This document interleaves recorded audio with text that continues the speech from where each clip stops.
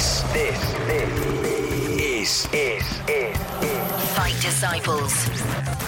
We are gathered here today For the Fight Disciples. UFC and boxing talk. How you doing? Hope you're well. Thank you so much for downloading our show. Coming up, we're all off to the tattoo parlour. I went online looking for neck tattoos, mate. That's what I went. What are you going to get? You're going to get Fight Disciples. I'm going to get one right across my throat, mate. Right across the Adam's apple so it moves every time I talk. That's I'm getting high-tech. No. Yeah. The high-tech sign. The high-tech sign across your neck. We discussed the highlights of Badou Jack versus James DeGale. But for a split second there, he was going to throw a dig.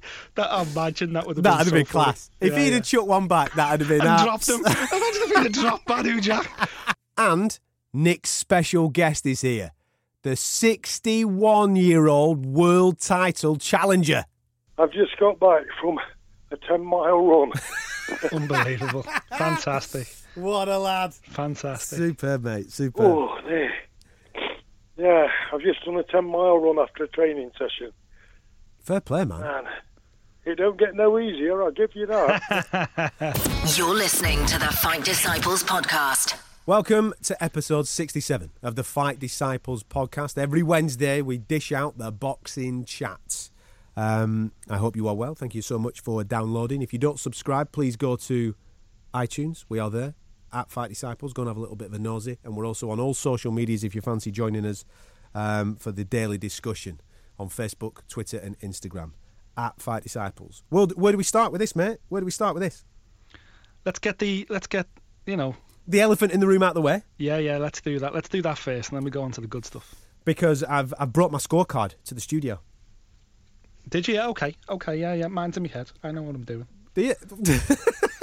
You see, when I watched it live, yeah, I lost track of scoring. And the reason why I lost track of scoring is because I don't think I've ever put so many 10-10 rounds in one particular fight. Oh, really, yeah? Yeah. Early, you talking about early on or you talking about the second half of the fight? More early on. Because I know I had DeGale like 6-2 up at one point.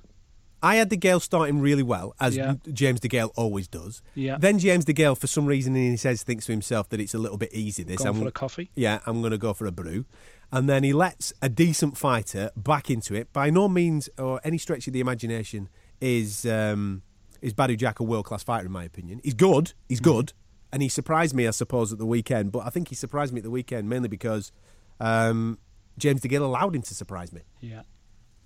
Exactly. And as I say, I watched it as I promised. I watched it with me Cheerios on Sunday morning. I never stayed up for it because I knew James DeGale. I would have been banging my head against the brick wall watching him fight, and that's exactly what happened. Got to the middle, I avoided everything. I got up. I didn't even look at my phone. I went straight downstairs, took the kids with me, threw the 3 bowls of Cheerios down, and we blasted away.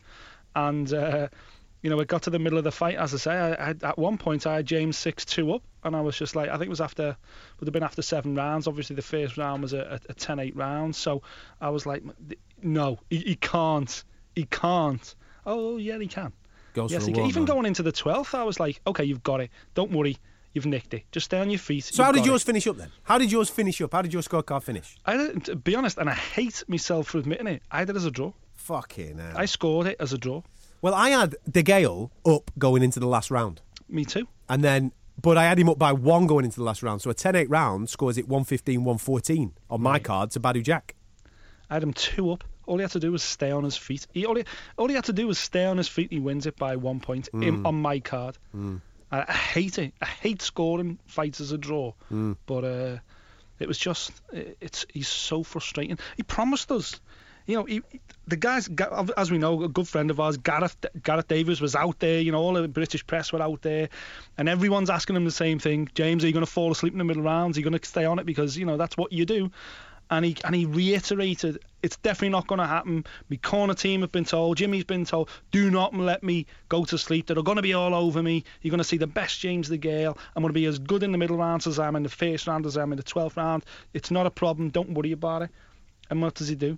He switches off. Why after does he 6 do rounds. that? Because he knows it's there. Why is he doing that? And because he's a fit lad. It's not like it's a lack of fitness. Because he comes back at the end. He comes back at the end and starts winning rounds at the end. So why is he doing it? I don't know whether it's in his mind he's thinking It's too easy. I don't know whether he's thinking 6 rounds in the bank, everything's going well. Oof, I'm only halfway through the fight. Have I got it in me to do the same for the? I better take my foot off the gas for a couple of rounds and just make sure I've got something left in my tank for down the stretch for the championship round. I don't know whether that's going through his mind or what, but the fact that he performs like this, not just this is last 3 or 4 fights he's done this. This exact thing, going to sleep and giving those middle rounds away. Are they I'm not for a second suggesting I know how to coach James DeGale better than his corner team, but maybe train him to do 15 rounds then. Maybe he should be sparring 15 rounds to know that he can keep the same tempo for 12. But maybe he can't do the same tempo for 12. Maybe. It's crazy. It really is a psychological thing with him, surely. To speak about it before and say, this will not happen, I won't fall asleep from 6 till 10, it won't happen. But then to go and do that means that he knows what the problem is. People are telling him what the problem is, and he's acknowledging it and saying it's being addressed, but then obviously hasn't addressed it. I tell you what, ref took a good knock, didn't he? Oh, I tell you what a chin that He fella's took it. got. He had a bit of a skate. He had a little bit of wobbly legs, but he stayed up, son. He did, stayed up, son. Stayed up like a good one, yeah. It's a shame James couldn't stay up himself in that 12th round, and he'd be the double champion by now. It was hilarious afterwards. Obviously, he did the wobbly. Badou Jack caught him and lifted him, obviously. Yeah, but then, just because it happened right at the end of the round, it was hilarious. His face, he's got the towel, he's toweling himself down, he's getting the water on it and all this. I'm thinking, what a lad. Exactly. Straight back in the mix, no messing. As soon as he hit him and his legs kind of done a little skate, when you watch it, because that was the bit I was rewinding, to be honest with you, because it was mint. When he did that little skate and stuff, if you look at his face, then he got like really angry, like he was going to. He's going to kick off, yeah. Like he was going to turn around and hit him back. And for a split second, he was like, "What the fuck?" And then as he turned down, Jack was like kind of keeping him up and was obviously saying, must have been saying, "You're all right." And then he kind of he calmed right down in that instant, give Jack a bit of a hug and stuff, and I'm fine. But for a split second there, he was going to throw a dig. I imagine that would have been class. If he'd have chucked one back, that'd have been. And dropped him. Imagine if he'd have dropped Badou Jack. That would have been sensational. Would we have? I would have just said, right, give him the belt. That's it. If he's done that, give him the belt. Absolute worldie. Superb, mate. When the result comes in, obviously the first thing is that there's a little bit of, it's a draw. We hate draws. We want a distinctive winner. Mainly for Callum Smith, I suppose. We want a distinctive winner. Exactly. So we know where. That's what I was thinking of. That was the first thing I thought. So we know who he's getting next. However, was a draw brilliant for British boxing? The reason why I say that is because James DeGale's still IBF champion. Yep. We know full well that Groves is going to be fighting Chudinov, date to be arranged for the WBA version of this particular belt. Yep. The WBC is still held, of course, by Badou Jack. We now know that the WBC have issued, listen, you've got to fight your mandatory challenger, Callum Smith, go on, get negotiating. But we've heard that Badou Jack will be stepping up in weight, so therefore leaving that title vacant. Mm-hmm. And therefore Anthony Durrell might be the next boy to take on Callum Smith. So therefore, by the middle of this year, the super middleweight division could have 3 British champions. Exactly. And you know what? I certainly wouldn't bet against it. Don't get me wrong. Chudinov's a tough test for George Groves, but I like George Groves 2.0. I like this new George Groves. He's with Shane McGuigan, he looks mint, doesn't he? He does. He looks really good, yeah. He's back to the George Groves that pushed Froch so hard in that first fight. So I like that fight. You know my personal opinion on Callum Smith. I think he's absolutely mustard. From a personal point of view, I just hope that Callum Smith gets the fight here in the UK. Hopefully in Liverpool. I think the Durrell fight... Mainly because you don't like travelling, you're a lazy guy. Exactly, yeah. You just want to go get out your slippers. 5 minutes from my front door, yeah, exactly. But the Durrell fight, categorically it's a winnable fight for him. But I get what you're getting. More winnable than Badou Jack? I think Badou Jack, to be honest with you, I think both those guys struggle against Callum Smith. I think he's too big. I think Badou Jack, to be honest with you, he's there to be hit, and I think Callum Smith would hit him, and he would hit him hard. I'm a bit like you, as that's the second time I've really watched Badou Jack, intently now. And the second time I thought, he's there to be he's there to be done. He can be outworked, he can be hit and hit hard. And, I believe Callum Smith hit a lot harder than James DeGale as well. So. I mean, the shot that put him down wasn't a hard shot, in my opinion. No, it was totally off balance, wasn't Yeah, it? Badu it was Jack square. was caught square on. Similar to Tony yeah. Bellew, I suppose, at Goodison. Yeah, he was caught square on. Obviously, Bellew got hit with a He got hit a lot harder. good shot, Yeah. a good straight shot, but he was squared on. The DeGale one, DeGale kind of lunged forward with a bit of a choppy right, like a pushing right hand more than anything, which is why Jack kind of stood up and was like, and what, that hasn't hit me at all. But that's the frustrating thing, man. It was a great start from DeGale. It couldn't have gone any better. Yeah. The first 5 rounds couldn't have gone any better. Any better. It's like, he's so frustrating. So frustrating. And maybe that's why, is that why we don't want to pay to see him? Is that why we don't want to... Well, let's talk about his popularity, man. Do you think that fight has helped his popularity at all? No, I really don't. Because, again, you feel like banging your head against the brick wall because he's got all this ability and all this talent. Yeah. And at times he looks magnificent. He uses that southpaw. He switches from southpaw to orthodox. He moves so nicely. His footwork is great. His shot selection's very good. But he's a 6-round fighter. Is he a 6-round fighter? Watch him for... That's what I feel like with James DeGale now. His highlights are the first 6 rounds of every one of his fights. Just don't watch the second 6 rounds because he fucking stinks the yard out. He seems to be more popular in America than he is here. I mean, the guys at Showtime seem to love him, don't they? You know what I mean? I mean, he's on there all the time. They love to pay for his fights and they stick him on there on a regular basis. And the Mayweather camp, they're doing all they can to. They want to sign him. They want to sign him. They want to take him on, which surprises me because saying that outside of the ring, he is quite a flamboyant character. James here, he is kind of like a cocky character, and maybe that's something what we don't from a British fight fan perspective. Maybe that's something we don't relate to. Maybe. We've always related more to the Ricky Hatton style, haven't we? The lad that goes for a drink in his corner pub after the fight and has a full English and a greasy spoon and, grew up in a working, all that kind of thing. We kind of relate to that more than James DeGale driving around Miami with a big flashy car and wearing gold gloves and all that kind of stuff. That's not something we're receptive to, is it? As Brits, that's not something that's in us. We like to see Amir Khan get necked out because Amir Khan likes to flaunt the fact he's in Dubai and he's getting flown here and he's on private jets and stuff like that. And then, as you say, the flip side of that is we love... As bonkers as he is, we love Tyson Fury because there's videos of him trying to jump over gates in Farmers Field, falling on his arse and stuff like that. We love him for it. We love him for it because we can relate. That's what we do. That's like similar to what our lives is. So, James DeGale, he comes back and fights. I think for now, I think he's out. Obviously, he's going to be out for at least 6 months, I would have thought, because he was pretty busted up at the weekend. I expect Callum Smith to fight for the vacant belt, hopefully late spring. And then the DeGale fight probably later on in the summer, if it even happens this year. Now, I don't know. James DeGale might go on a different route. I could see if Groves win the WBA belt, I can see Groves DeGale happening in London now for the unification fight before I can see Callum Smith getting in the mix, to be fair. But you know what? As long as Callum Smith gets that green and gold, boy, it doesn't bother me. I've created a list of British things that are more popular in America than they are in actual Britain. Okay. In essence of James DeGale, because I think he is. I think he is more popular in America than he is over. You'd probably argue Amir the same. Yeah, maybe. So Downton Abbey. Crap. Yeah, it's shit, isn't it? I don't get Downton Abbey. I don't understand why people watch it. It's nonsense. But in America, they absolutely wank over it. They can't get enough of it, mate.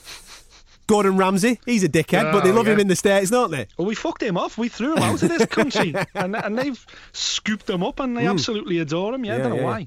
Ricky Gervais, he's another one. Oh, I like Ricky Gervais. Do you? Come on, leave off Ricky. I think they like him more in the States, mate. They do, yeah. But here's the one. Here's the one, right? This is where I'm putting James DeGale, right? Because he's a gooner as well. Piers fucking Morgan. That's him. Yeah. They love him over there. Over here, you can piss off, son. Go and hang out with Trump, you dickhead. That's it. Exactly, yeah. They can fucking have him. Did you know? Hey, here's a stat for you. When I was doing the research on stuff that's British, that's more popular in America than it is in the UK, I don't know whether this is sheer size or sheer volume of people in America, but did you know that they sell more Newcastle Brown Ale in America than they do in the UK?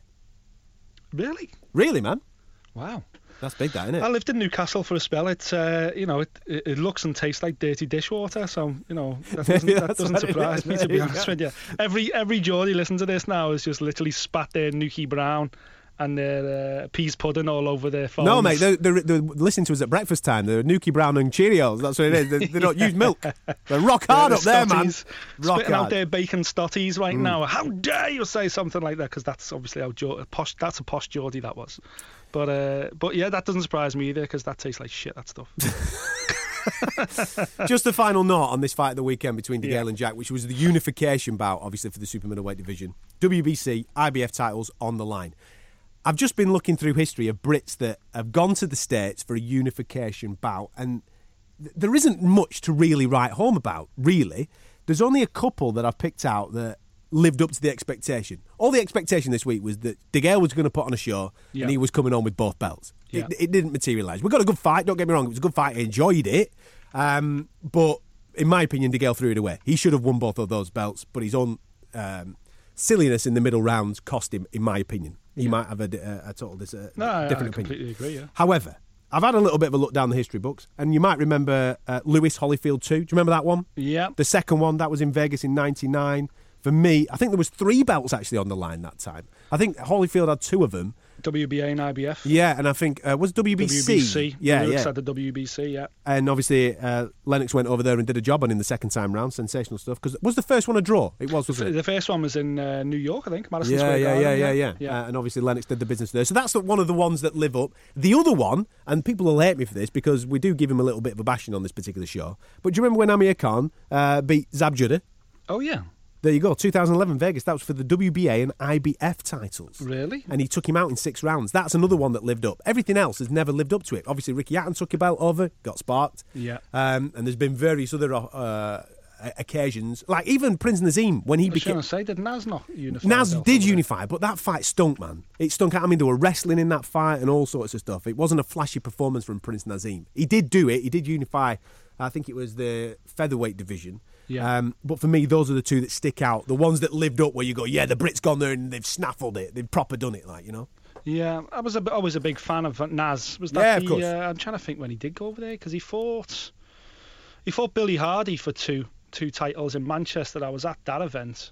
When was the unification fight? Oh, Soto. That's it. Cesar Soto, with yeah, a wrestling in Michigan. thing. Yeah, when he blooming flipped him over the back of his head and all that. Yeah. That wasn't a great fight. Horrible fight, to be honest with Horrible. you. It wasn't a typical Prince Nazim fight. He couldn't take. To be fair, at the end of that fight, from my recollection, he did put it on him, but he couldn't find that killer punch to take him out, which we all expect Nazim to do. Yeah.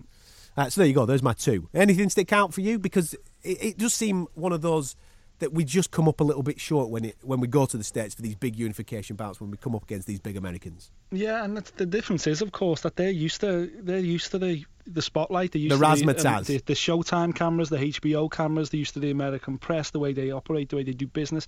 It's completely different. When you go to a show in Vegas, it's very different from a show here in the UK. You know, the way they run the show is completely different. You know, Sky have a certain way of doing things, and you know, even Box Nation has a way of doing things over here. It's typically British, you know, but when you go over there, like everything in America, it's bigger, it's louder, it's far more garish, and it takes a little bit of getting used to. And I think that just puts guys on the back foot as well. Plus, do you think? I know we're going to be talking about this next week, and I'm sorry to flip us on to next week's show, but do you think that is why Carl Frampton with Barry McGuigan has been out in Las Vegas for at least a month? They were there at the start of the year, mate, and they don't fight till the end of the month just to get used to it all. Yeah, and they're doing the right thing. And you know what? Irish fighters have been doing that for a long time as well. You know, Andy Lee obviously based himself out there. Steve Collins spent most of his career based in America, and that's the exact reason. You know, it's just to make yourself in tune with the American market. So you'd almost become an American fighter, which is probably why more recently Amir Khan's had good success, and why James DeGale's getting these type of opportunities. These are guys that have moved to the US to ensure they get the kind of coverage and the big fights and everything that comes with it. So it's just a completely different way. The way boxing is over there is different from here. You know, if you're based there, you're more like a home fighter. You get treated like a home fighter. Whereas for now, you know, the likes of You know, our guys got, like, when Naz went over there and stuff, and Naz was just based here. He's a stranger in a foreign land, then, quite literally. The press don't know him, the TV execs don't know him, and so they treat him differently. Whereas over here, of course, you know, all the guys have a relationship with Adam Smith and the guys at Sky Sports. Everyone that fights on Sky, they get on, they know each other, they have a bit of banter and all that kind of stuff, and it relaxes you and calms you down. And then suddenly you go over there for a unification fight. You know, nobody, everyone knows you apparently, but you know nobody. You're out a fish out of water, and I think that's probably why we've come up short more often than not. Just as we finish on the DeGale Jack conversation, we did speak to Callum Smith this week for our radio show, which is on Radio City Talk in Liverpool. We do allow you to download that for absolutely free. It is there on our podcast feed. So if you subscribe to our podcast, you will get that. You'll see it in your feed. Callum Smith's on there, and Robbie Davis Jr., the man that Nick tipped for 2017 Big Things, is also on that show. Go and have a little bit of a nosy. There's more on Badou Jack and James DeGale on that particular download. Go and have a little bit of a listen. You can hear from Callum Smith and his thoughts on who he will be facing next as a WBC mandatory. You're listening to the Fight Disciples podcast. Now then, obviously we've spoke Jack DeGale.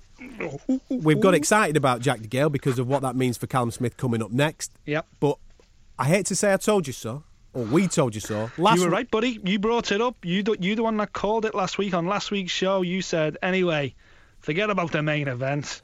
Let's talk about the co-main event. And I was like, yeah, you're right. Let's talk about it. And boy, did he arrive. He's something else, isn't it? To be fair, when I watched him all week doing the media and the press and all that type of stuff, he seemed quite quiet. Oh, I thought his bottle had gone in. Yeah, he seemed really quiet. He seemed really down. But maybe that's because Floyd took over for him. Floyd kind of took all that. He went, listen, man, I'll take care of that shit. You just deal with what you've got to do in the ring, man. And boy, he came to the party. He was smiling. It was like, shit, this kid comes alive when the first bell goes. Exactly. I spoke to Gareth Davies, obviously a good friend of ours, Telegraph's boxing reporter. I spoke to him while he was out there because I even mentioned it to him. I said, that Gervonta Davis is the guy I'm looking forward to. I'm looking forward to see if he can continue this incredible, knockout run, this undefeated record against the kid that's never been beaten in world class against Pedraza, because we mentioned it last week. We both rank Pedraza very highly in this super featherweight division. Certainly one of the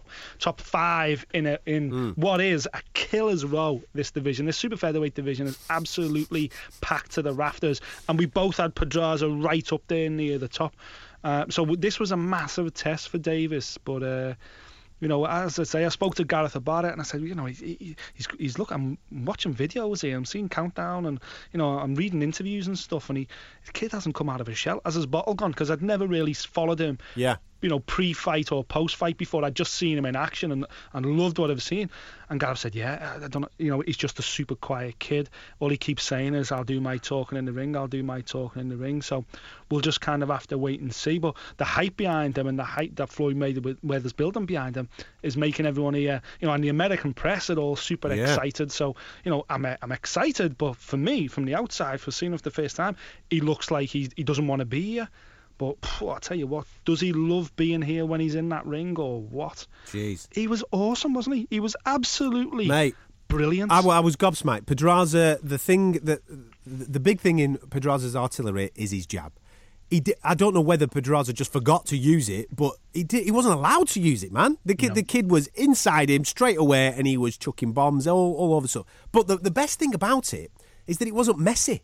When sometimes you can freeze on that stage, you can just get in there, you can sniff somebody's hurt, or you can sniff that you've got an opportunity. The kid's 22 years of age. Let's just nail that down. He's 22, first world title shot. You get in there, your work can be a little bit messy, you can get overexcited, you can rush stuff. He's taking his time, he's smiling at him, he's moonwalking, he's having a laugh at him. You're thinking, who the fuck is this guy? Exactly. Unbelievable. And we mentioned this on our UFC show with Cody Garbrandt. Mm-hmm. Not only very similar performance, mate. It's the year of the neck tattoo. We are getting down the tattooist, mate. Let's get a neck tattoo, right? Yeah. This kid has gone in there. He's taking it all in his stride. His fists have done the talking, but he's put a show on, and the world has now gone, this is the kid, man. Yeah. Invest in this kid because he is the future. Big time performance, and as you say, he was hitting Pedraza, really hitting him, big uppercuts, incredible, lead right hands. It was coming from everywhere, and he was picking shots, arms down by his waist, rolling his shoulders round, literally having the time of his life in there, and Pedraza just had no answer. He tried, didn't he? In four, he tried. He pushed forward. He changed. He must have gone through about 3 or 4 different game tactics. plans, Pedraza, because he tried to reinvent himself every other round, do something different. But Davis he was just too quick for him, way too powerful for him. Yeah. And the kid the finish is something else, isn't it? It's an unbelievable finish. Chilling. That kind of power is just like chilling, isn't it? You know, you could see Pedraza was absolutely rocked to his boots.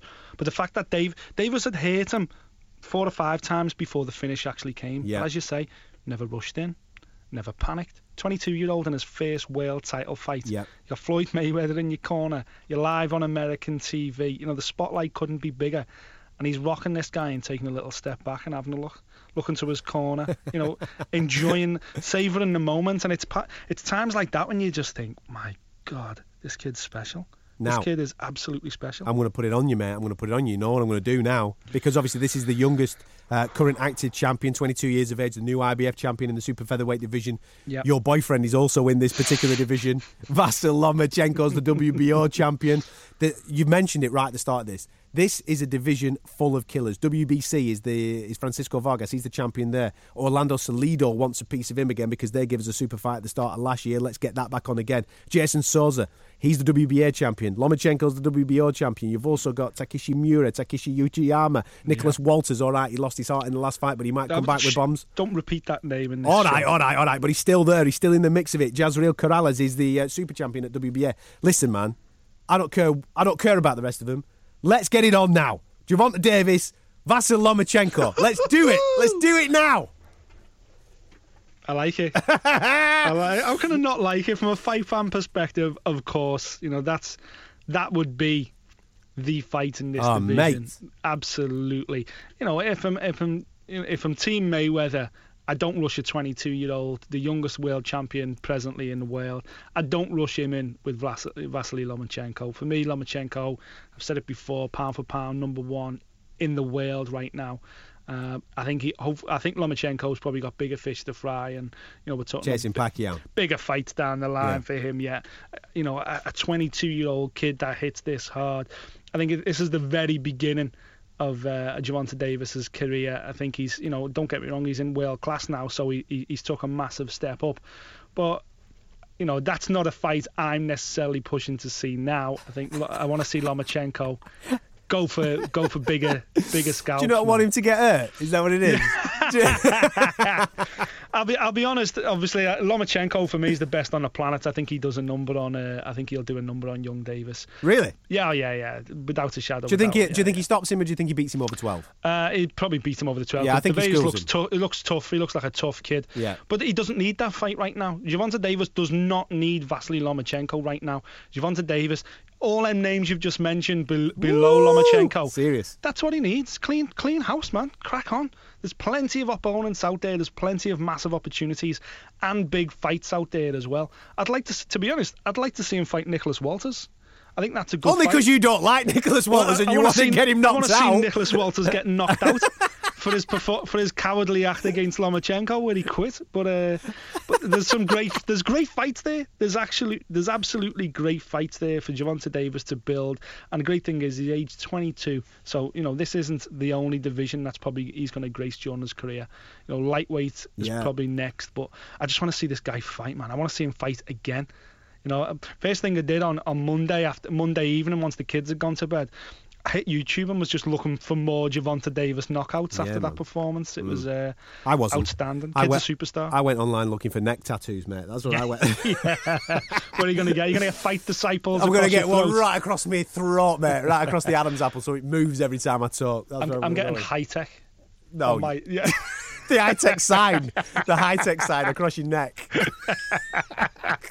This is the Fight Disciples podcast. Subscribe now via the iTunes store. Now then, away from recent action on Saturday night, obviously, we turn our attention to fights that have been made in 2017, and it's already hotting up. We've already spoke about what's happening here in Britain. There's some absolutely sensational bouts. We're dead excited for this weekend for your tip, Robbie Davis Jr. He's Yep. in action this weekend. Hopefully a coming-of-age fight for him on ITV. The week after, we're all excited about Frampton taking on Leo Santa Cruz. We'll be speaking to Barry McGuigan on the show next week, so make sure you subscribe to the podcast. Don't miss out on that interview. Barry's in great form at the moment. He's stable, he's flying. Josh Taylor, obviously the boy, Frampton. It's going to be a sensational chat. We'll have him on the show next week. But away from our shows, there's also fights being made elsewhere. Yep. And the biggest one probably over the last 7 days since we last spoke is Canelo Julio Cesar Chavez Jr. Did you like that? I chucked in a little bit of Gareth Faye Davis Mexican accent there. Cinco de Mayo weekend. Wow. It's sensational because this is a Mexican holiday. Everybody is going to be absolutely high as a kite. Wherever this fight is made, they haven't even announced a venue yet, whether it's Vegas or Dallas or Mexico or wherever it is, but it's happening Cinco de Mayo weekend. Canelo, Julio Cesar Chavez Jr. I have one problem with it, because the fight itself on paper, you go, fucking hell, that's unbelievable. Yeah. But catchweight Canelo's back again, and he annoys the living daylights out of me with this, man. Just fight at a weight. Just fight at a proper weight. Stop trying to shoehorn it in, so therefore it's quite obvious that you are now gaining an advantage on your opponent. Because for me, 164.5 pounds, that's the catch weight that these two are going to be fighting at. Yeah. Julio Cesar Chavez Jr. comes in dead at the weight, mate. And therefore, you know what I mean? It goes past 5 rounds, it's over. Job done. Mm-hmm. And that, for me, is upsetting for the fan, because people will pay big money for it. It'll be a big pay-per-view thing. We'll be sold it by Golden Boy. Everybody will be buzzing about it. Wait. And then the reality will come in and he'll run out of gas because he's dead at the weight at 164.5 pounds. This is a guy that's failed to make 168 pounds on a couple of occasions. Exactly, yeah. He fought at light heavyweight just last year, I think it was, or 2015 anyway. He was fighting up at light heavyweight. So, this, to be honest, truth be told, this fight's probably it's probably outdated by a couple of years. Chavez is not really the contender that he once was. But you know what? There's nowhere on the planet I would rather be on May the 6th. Mate.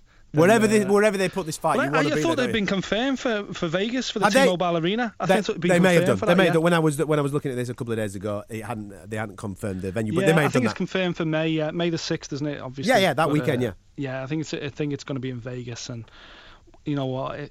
More than anything, I would love to be in Vegas that weekend with all them Mexicans, on that big Mexican bank holiday weekend. Man. Sensational. Because to bring two Mexican boxing icons of this era together for a fight on like the Mexican bank holiday weekend. Goodness, it's just going to be absolutely insane. What do you make of the catchweight from Canelo's point of view? Because this is a man that was the 154-pound champion 2 weeks ago. You know what I mean? Yeah. He's obviously relinquished his belt, steps up, or whatever he's doing, and this is a man that everybody's talking about Triple G. And then there's arguments about the weight there with Triple G. Like, they were moaning about catch weights and all sorts of stuff, 160 pounds, can they make this, can they make that? And then they've come out and says, well, yeah, actually, Canelo can make 164.5. It just, the whole thing, even though I love it, it just looks like Golden Boy are just conning the fans a little bit, because the fans want Triple G. Let's just do the Triple G fight. Yeah. Stop it with your excuses about weights or whatever it may be that the reason is. Yeah. Just come out and be honest. Say, listen, we're not ready for him yet. Just say that. Just say it, and then we'll leave you alone. Yeah. But don't create bullshit and then go make a fight at 164.5 pounds when your original argument about Triple G was about weight. Yeah, exactly. And it stinks again of another hand-picked opponent for Team Alvarez. It's not the fight that we want. Alvarez said in the ring after the Liam Smith fight, I'm not scared to fight Triple G. I'll fight Triple G. Triple G can't do any more in regards to push for this fight. He mentions in every interview he does. I've never seen Triple G turn down a fight, actually. He'll fight anyone. But he knows this is the big fight out there. This is that first real legacy building fight that he needs to, as fight fans, we know Triple G's right up there. We know there's an argument for being top 3 pound for pound. A lot of people think he's number 1 pound for pound. But he needs these defining fights so his legacy actually goes down in history as, remember when he beat Alvarez, that's what Triple G's badly lacking. But unfortunately, Alvarez is exactly the same. He's had one real defining career fight, the big moment in his career. I'm not counting the fact that he beat Shane Mosley. Shane Mosley was 65 at the time, and beating Ryan Rhodes and Matthew Hatton and Austin Trout and, even Miguel Cotto. guy was 64 years old when they fought. And at the wrong weight. Exactly. They're not the fight. You know, he stepped up once. He had that big opportunity against Floyd Mayweather, and he came up short. Yep. So where does Saul Alvarez rank in regards to his legacy? What's he leaving behind? Beating up Julio Cesar Chavez Jr. might mean something in Mexico, and it might have meant something, to be honest. As I say, 2 years ago, that fight means something. But doing it now when Chavez is kind of really, his career's just gone by the wayside. I'd say fighting at light heavyweight the last time he was in any kind of title action. You know, fought once, I think, last year.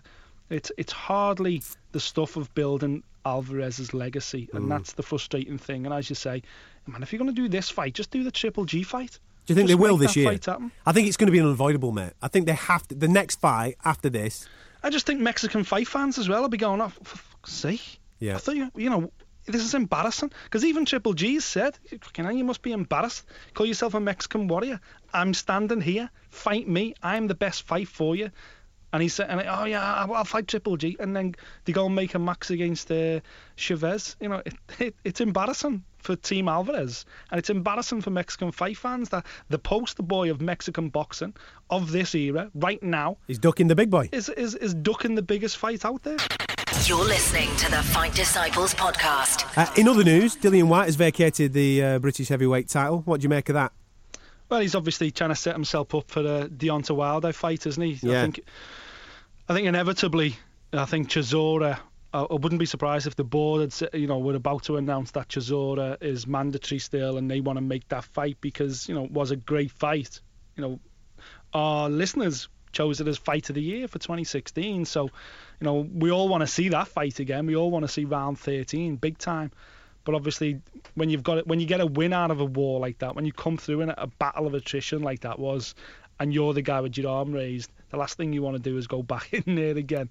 So I understand why Dillian Whyte's give it up. He obviously believes he can tempt Deontay Wilder over here. Wilder, of course, has spoke about fighting in Britain before, because long term he wants to tempt Anthony Joshua and Tyson Fury into fights. So. This sets up Joshua nicely, doesn't it? A previous foe of Joshua's, this sets it up nicely if you can come through it. Yeah, exactly. Yeah, it's perfect. So it's a big opportunity for Dillian Whyte to use himself in the right way and get a shot at the WBC title. So, again, from a British fight fan perspective, I want to see round 13 with Chisora because, see, I don't think any fight out there, and I include even a Wilder or anything, I don't think any fight out there motivates Chisora to do what he did in the first fight against anybody else. I don't think we see that Derek Chisora against anybody else. I think for some reason he's motivated to fight Dillian Whyte, as he proved in that last fight. He surprised us all with the performance he put in Chisora. I don't think he's got that venom in him, that kind of aggression in him to face anybody else, even if it was a world title fight. I don't think he's got that motivation to do what he did against Dillian Whyte. I think it got personal, and that brought out the best in Chisora. I think the only way Chisora fights like that again is in a rematch with Whyte. But unfortunately, as I say, Dillian Whyte, and I'm not knocking him for it, but Dillian Whyte sees the fact that Wilder wants to introduce himself to this market, so hey, I'll get myself a WBC title shot. Speaking of world title fights that have been made over the last 7 days since we last spoke, Ricky Burns, Julius Ndongo, Glasgow, April 15th, WBA title and IBF title on the line. We spoke to your boy Robbie Davis Jr. on a radio show. He thinks that Ricky Burns will come through this quite easily. It's in Glasgow, mate. There'll be some brown envelopes knocking about. Won't there? There'll be some brown envelopes knocking about for Ricky. Yeah, but it's at the end of the day, it's a unification fight for Ricky, so don't knock it. This is a chance to add a second belt to his world title belt. It's phenomenal to see how far Ricky Burns has come when his career hit the rock slightly a couple of years ago. Mate, he was on 3-4 straight defeats, wasn't it? It was unreal. Over. It was over. Unreal to now be a two-time world champion, about to go for a unification fight. And as Robbie Davis mentioned as well, Ndongo's no absolute superstar. He shocked the world when he won the title in December with that once in a lifetime lottery punch knockout that we did be shortlisted in the end, but we'd certainly considered it for knockout of the year. We'd certainly mentioned it, didn't we? Yeah. When he caught Troyanovsky. But that fight, no one's seen that coming. No one's seen that knockout coming. That's not a typical Ndongo performance. So this is a real winnable fight for Ricky Burns as well. I think if Ricky Burns turns up, and we know the Scottish crowd, the Glasgow crowd, we know they'll turn up, I think it's going to be a massive night. Speaking of weird ones, Manny Pacquiao's off to Australia, mate. He must have got a part in Neighbours.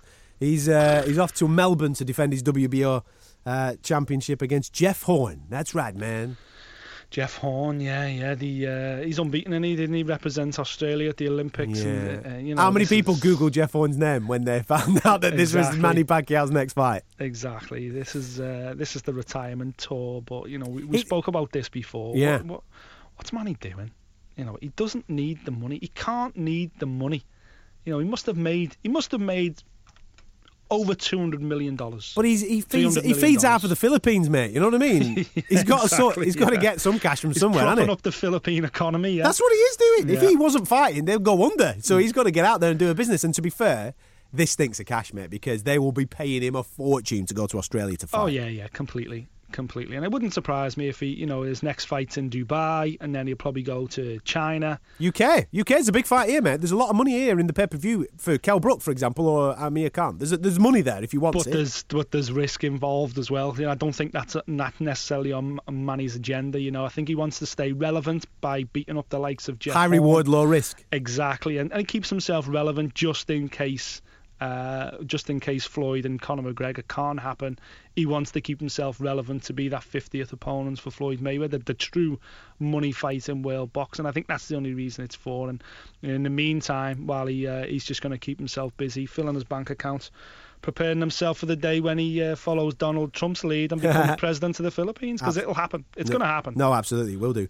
You just mentioned Floyd and Conor there. We will be speaking about the circus coming to town. It's getting closer on our UFC show, so make sure you subscribe We've to our podcast. got to talk about it now, Adam. We've got to talk about it seriously as well. Absolutely we do, because it's not going away. It's like a shit that won't flush, mate. You can try. It ain't going anywhere. It's a floater. Keeps coming back up. Anyway, it's going to be on our UFC show, which is available tomorrow. Make sure you hit subscribe on iTunes to Fight Disciples, and you'll get that show absolutely free. You're listening to the Fight Disciples podcast. Now then, before we clear off, there'll be people that listen to last week's show dead excited of the fact that we are going to be speaking to a special guest. Nick surprised me at the end of last week's show, because you've tracked someone down that is on for a world record, my friend. Give us a little bit of context, give us a little bit of background of your new mate. Steve Ward, he's the world record holder for being the oldest active professional boxer. Wow. No one is. He's made.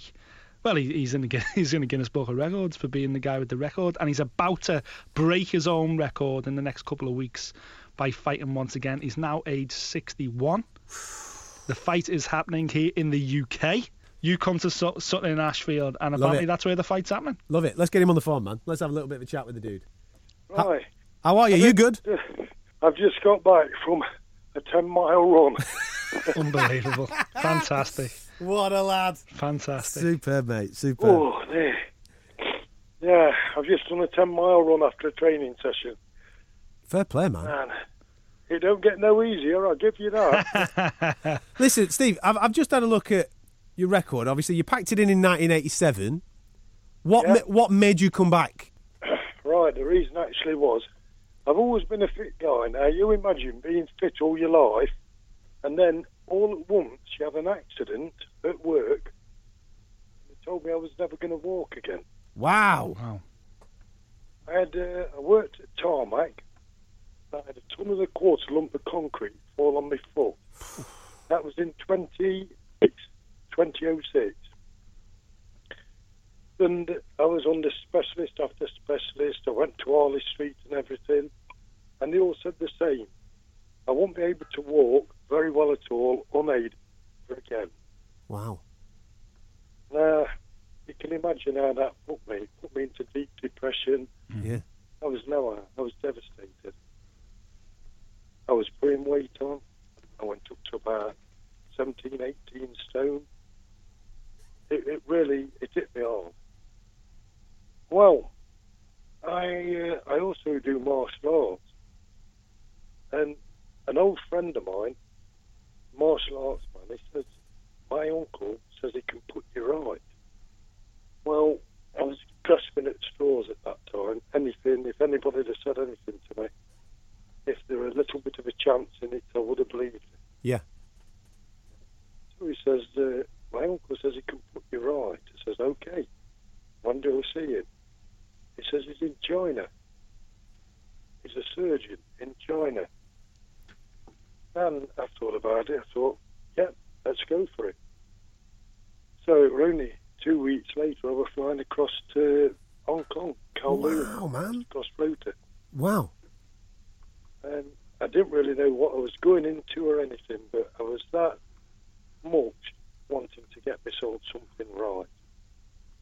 Now, what I actually said to people before I went across, I said, if I get my mobility back, I said, I'm going to get back in the ring.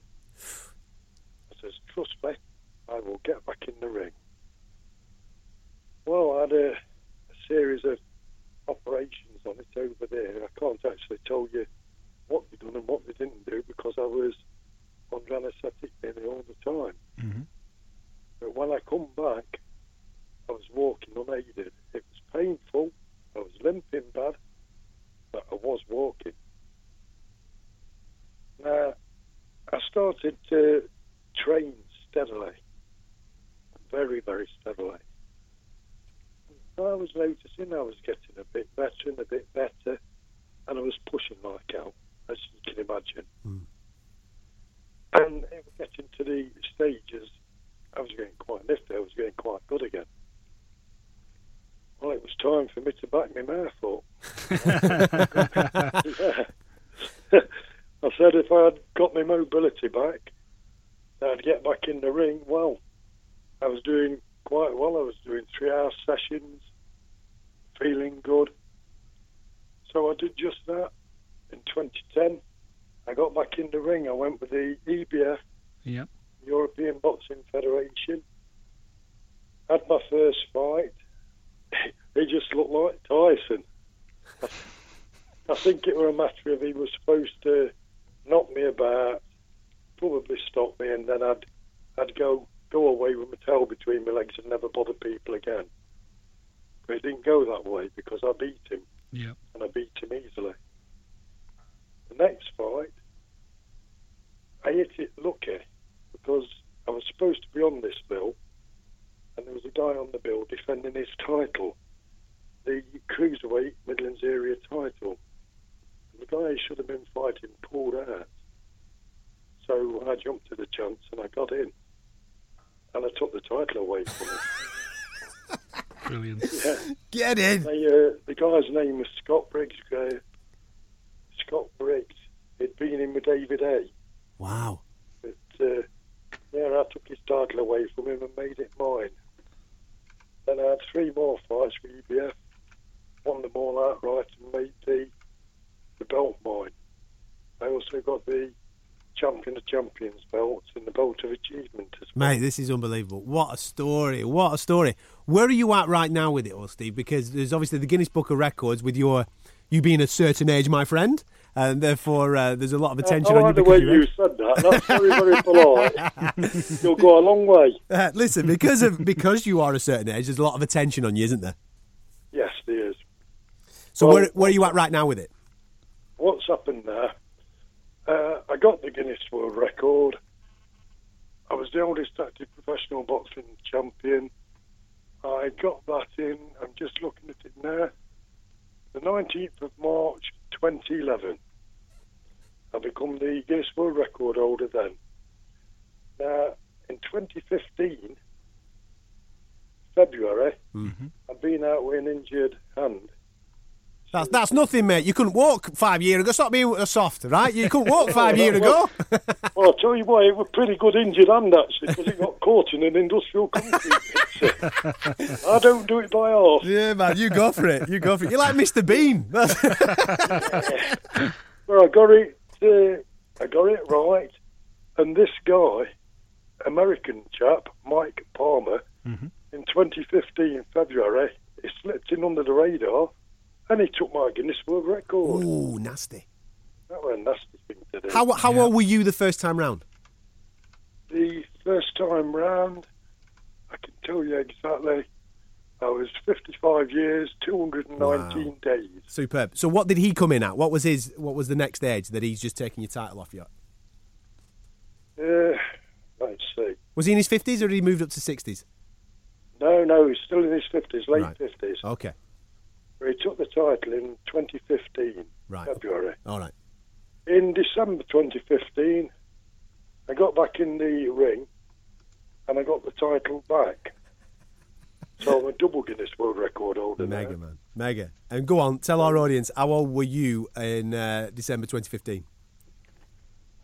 I was 60. Man, that is something else, isn't it? That is something else. Well, now, what's happened actually now, the WBC, well, let me tell you the truth outright first. I was upsetting a lot of people because I was fighting at this age. Yeah. Yep. And beating the young ones and so forth.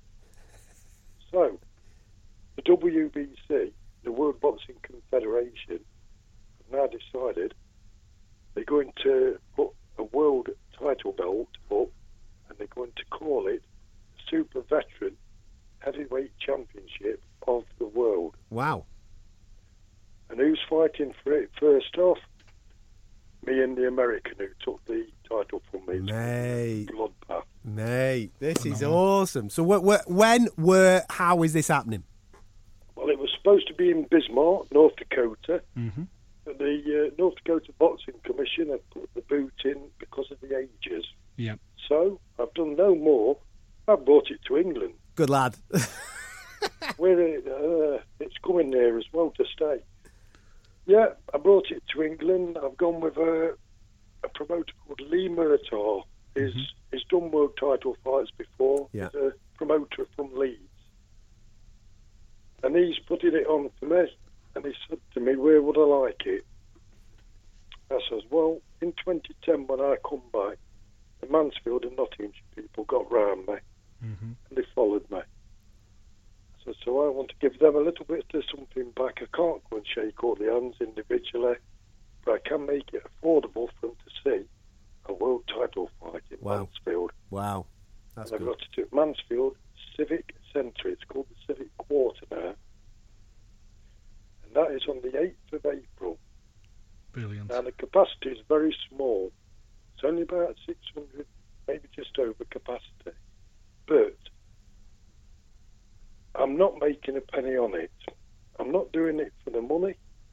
I'm doing this for Mansfield, Nottingham, more to the point, England.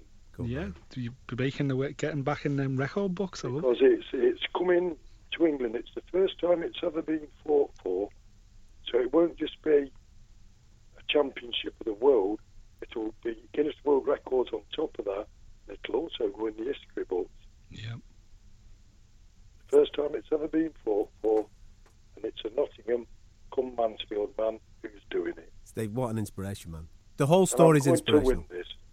This is coming to England because the pugilistic art of boxing was formed in England. Mm.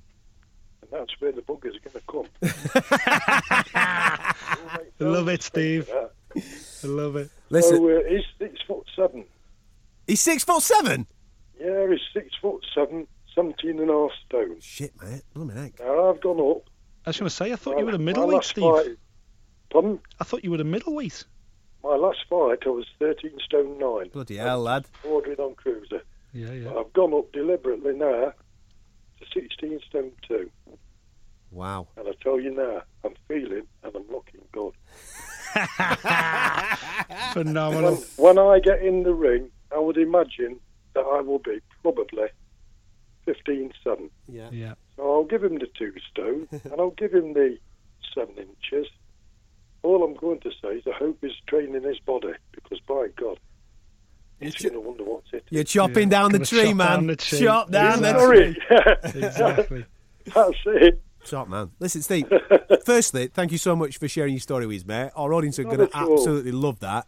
And would you be so kind as to come back on after April the 8th? Because we want to celebrate with you, mate, Yeah, we becoming want the a world Guinness World champion. will. Record holder on the Of show. course Of I course will. we I'll do. tell you what would be nice if you can make it there on April the 8th. Mate, Yeah. if you're inviting us down, we'll get ourselves down there. No bother. You get down there. April 8th, mate. You get down there. And if anybody says anything, just make it known you're friends of me. Close. Steve said it were all right. Steve said it were cool. I've suddenly got a feeling, though, Steve, that you Yeah, walking I have around a- I Mansfield have a saying the massive- same thing to everyone. I have a massive procession into the ring as well. Oh, mate. proper job. I've got my wife's the lead lady, like, she comes down with the Union Jack and... Oh, Love mate, it. love this. What you walk to the ring to, Yeah, Steve? what's your ring walk? Music? Well, my ring walk music's really going to get under his skin. Go on. Because I come down to one of the Rocky themes. The one out Rocky 4 when he's in the snow. Heart on yes. fire. Heart on Fire. That's the best one, isn't it? I love it. That's I it. love it. And I'm not changing it just because of him. Exactly. That's my song now. Brilliant. It's been a pleasure to speak to you, buddy, and hopefully the rest of your training camp goes well. Don't overdo it, because we want you to do a number on this yank. Oh, he's getting it. Don't you worry about that. Legend. On the 8th of April, England goes to war with America. Good on! Yes! Love it, Steve. See you in a bit, mate. Ta-da. Thanks, Steve. Take care, buddy. All the very best, my friend. Bye-bye. Take care. Bye-bye. Bye-bye. This is the Fight Disciples podcast. Subscribe now via the iTunes Store. Thank you very much for downloading this particular show. Hope you enjoyed Steve's story. What an absolute legend he is. Go make sure you're supporting him down in Mansfield. He is going to be world champion, whether the Americans like it or not. He is taking that belt, mate. What an inspirational guy he is, mate. Superb. Awesome. Makes you feel bad, doesn't it, Yeah. when you get a guy in his 60s is, still doing it. Who couldn't and, walk 10 years ago, you know what I mean? Phenomenal. What a lad. Absolute lad. On next week's boxing show, we will be speaking to the great Clone Cyclone, Barry McGuigan, as we look forward to Carl Frampton in action. Make sure you hit the subscribe button on iTunes, so therefore you never miss any of our content. There's 2 boxing shows for you this week, and of course, there's the UFC show tomorrow. So make sure you come and join us. You can also keep up to date with us on a daily basis on our social media feeds at Fight Disciples on Facebook, Twitter, and Instagram. We'll catch you next time. Thank you for listening. If you like what you heard, subscribe via iTunes.